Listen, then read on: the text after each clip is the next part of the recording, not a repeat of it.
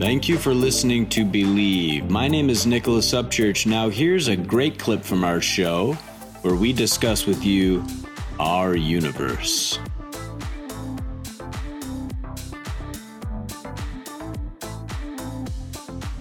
Right. Since the beginning. Sorry? Oh, yeah. The Gnostics talk about this. Now, of course, we have David Icke. He mentions a lot of things. Absolutely. But there is also some texts that were even in the hands of the Jesuits and that got some... What are they hiding? What are they hiding there? What does the Vatican know about the aliens? Well, this is the topic that I discuss in Invisible Master. There is the Vatican, the fact that there is been marriage between these entities and men to create this hybrid. So already since the ancient times, there is actually reports of these marriages between men and these entities already 4 centuries ago. In material found in the Vatican archives. So we are really for the first time facing this material in a different light. Of course, if you discuss these things even 100 years ago, the church will still be too powerful, will reach you, will eliminate you, will not want you to know the truth. But the truth is that in the end, they are sacrificing, even using still the terrible tool of human sacrifice with the rituals, because they are connected to these slave gods. And these slave gods, of course, demand sacrifices. They're not, only something you can dialogue with without giving anything. And they, of course, are in complete denial of the truth of what happens within the Vatican walls. But within the Vatican walls, there is Satanism. There is Satanism and there is satanic masses that have been going on for a long, long time. They're connected to ancient pagan cults of warlords, gods that demand human sacrifice, and all kinds of things. And they are totally aware of this kind of thing, but they don't want the ordinary folk to know this because it would destroy their idea, which is connected to a farce. And so the Vatican... Are there any good, quote unquote, good people or people not into Satanism in the Vatican now? Absolutely. We have to always understand that there is a lot of people. Remember, the most powerful forms of satanic activities or occult activities are done by elite of people that manipulate other people using the device the most easy device on earth, which is usually blackmail, pointing on their weak spots. But they are not people that, they want to be involved directly with their occult control. But in this elite that meets up in secrets in certain places, especially in a specific church, near the headquarters of the Jesuits, where they do black masses, but the ordinary person in the Vatican, the nun, they might be good people around there. It's always a minority that corrupts things, no?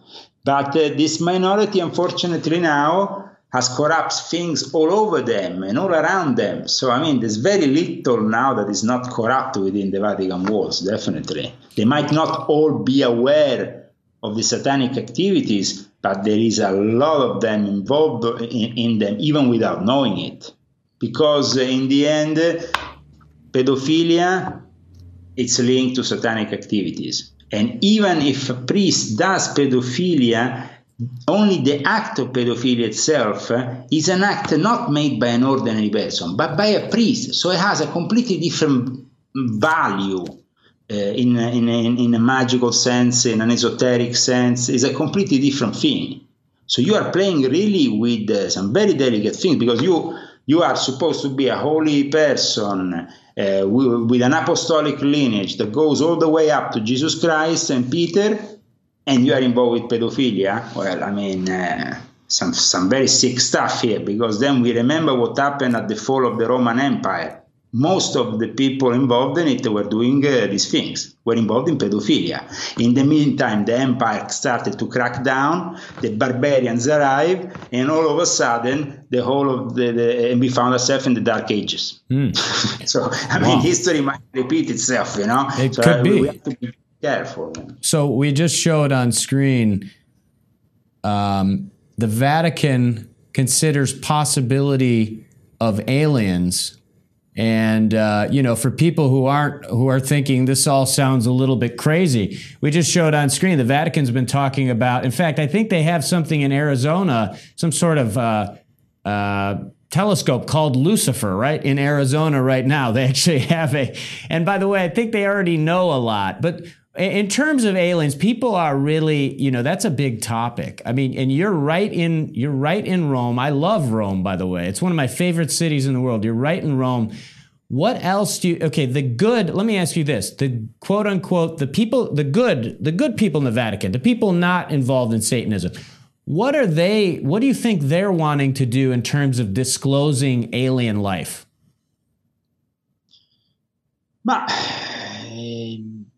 There is in charge of this disclosure the Jesuits.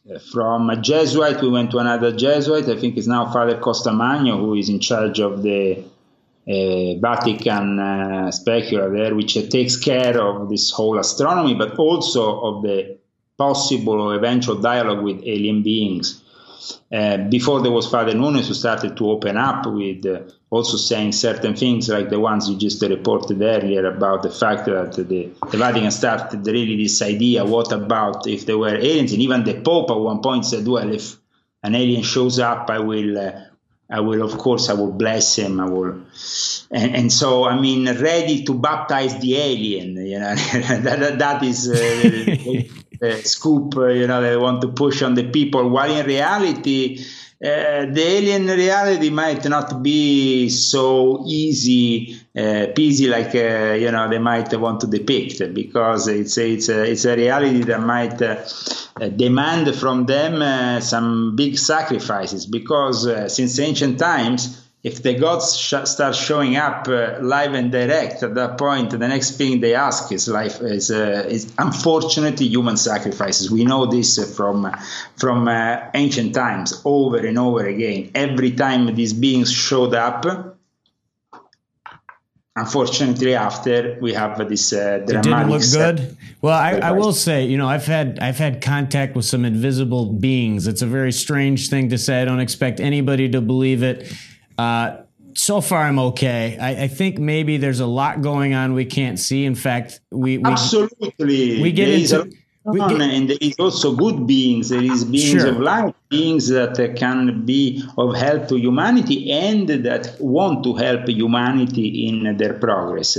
We are talking about a division that in the Christian world we see with angels and demons. Of course, this is a overly simplification that is made, but it goes through a whole range of beings that relate to the Creator in a different way, because of course they have a different experience in the universe. Now we have different dimensions. The fact that there is these beings are extra dimensional beings, the fact that of course they can live parallel to us, just at a different vibration.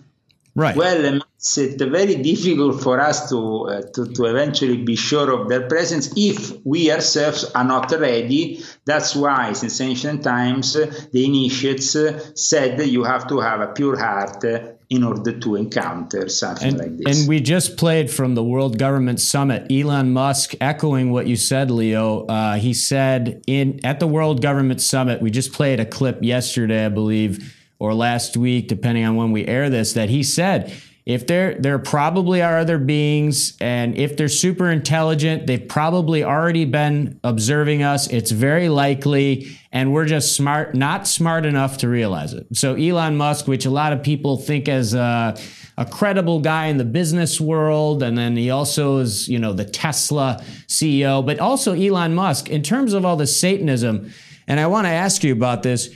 Elon Musk has also talked about that specifically with AI.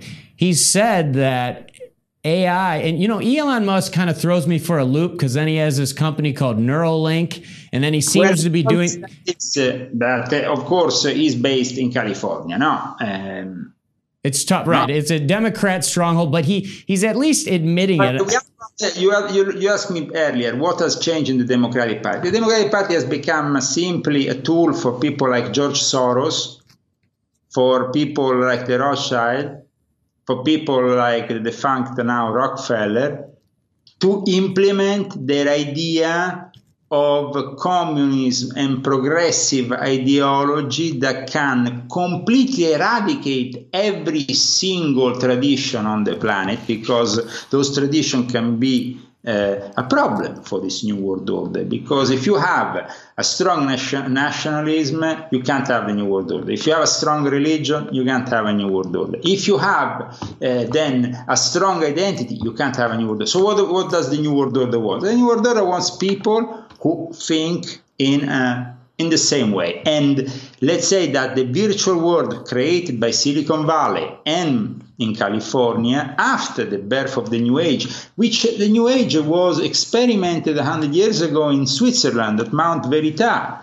It was there that people like Theodor Heuss of the OTO and also Carl Gustav Jung and many others from the early New Age scene is historic, what I'm saying. It's not a conspiracy. Right. Historians say the New Age scene was born first in Mount Veritas and then it moved to California. So here I'm talking about history. I'm not talking about conspiracy theories, right. Lizards. Here this is history. So the New Age scene created by a bunch of Masons, Illuminati, because at Mount Veritas it was full of theosophists, Masons, Illuminati. Theodor Heuss, I mean, he founded a lodge out of all the people who went to Mount Veritas, this lodge basically based in Zurich with all the followers of Mount Veritas, that became an experimental ground for all the trends, the vegan, the vegetarian, the guy who made the ballet, modern ballet, the other guy who danced under the sun, the other guy who smoked a joint, they all happened to be in Mount Veritas. Then, later on, after Aleister Crowley, who was himself a product of Mount Veritas, even if he wasn't very welcome there, because at one point he got into clash because he wanted in Mount Veritas the people to accept Thelema as their religion of the new Aeon, of the New Age, and this was refused at one point. So he went to California. In California, he found a bunch of people. Among these people, there was also a guy called Parsons, as you know, who was involved with the first rockets, and so with the early birth of NASA, and all kinds of spies from the SS and from Germany who arrived and supported this. Operation Paperclip. Didn't arrive without bringing also their own branches of Satanism with them. So all this creates in the late 50s the first, beat revolution. People like William Burroughs, of course, Brian Weiss, and then you have Kerouac on the road. This idea of freedom, but let's remember that all these people were Crowleyites. They were people that lived the way of Thelema, do what thou wilt should be the whole of the law. They were free of doing what, because they had to break with Christianity, with these preconceptions. They had to implement the New Age, and they managed to do this because, of course, from California, from Los Angeles, from San Francisco, the birth of this new culture that, in a way, changed completely the world. And then those people who were born out of the New Age founded Silicon Valley. Yeah, and David Icke does say that Silicon Valley is like the devil's den. But, before we get into that, I've actually been there. I lived in Santa Monica. There's so many good people, and we're going to talk about what the good people can do that are New Age and Catholics. I was in Long Beach 3 years ago for 3 months, Los Angeles. I love Santa Monica. I love California. Beautiful. I love the people. But there is a problem.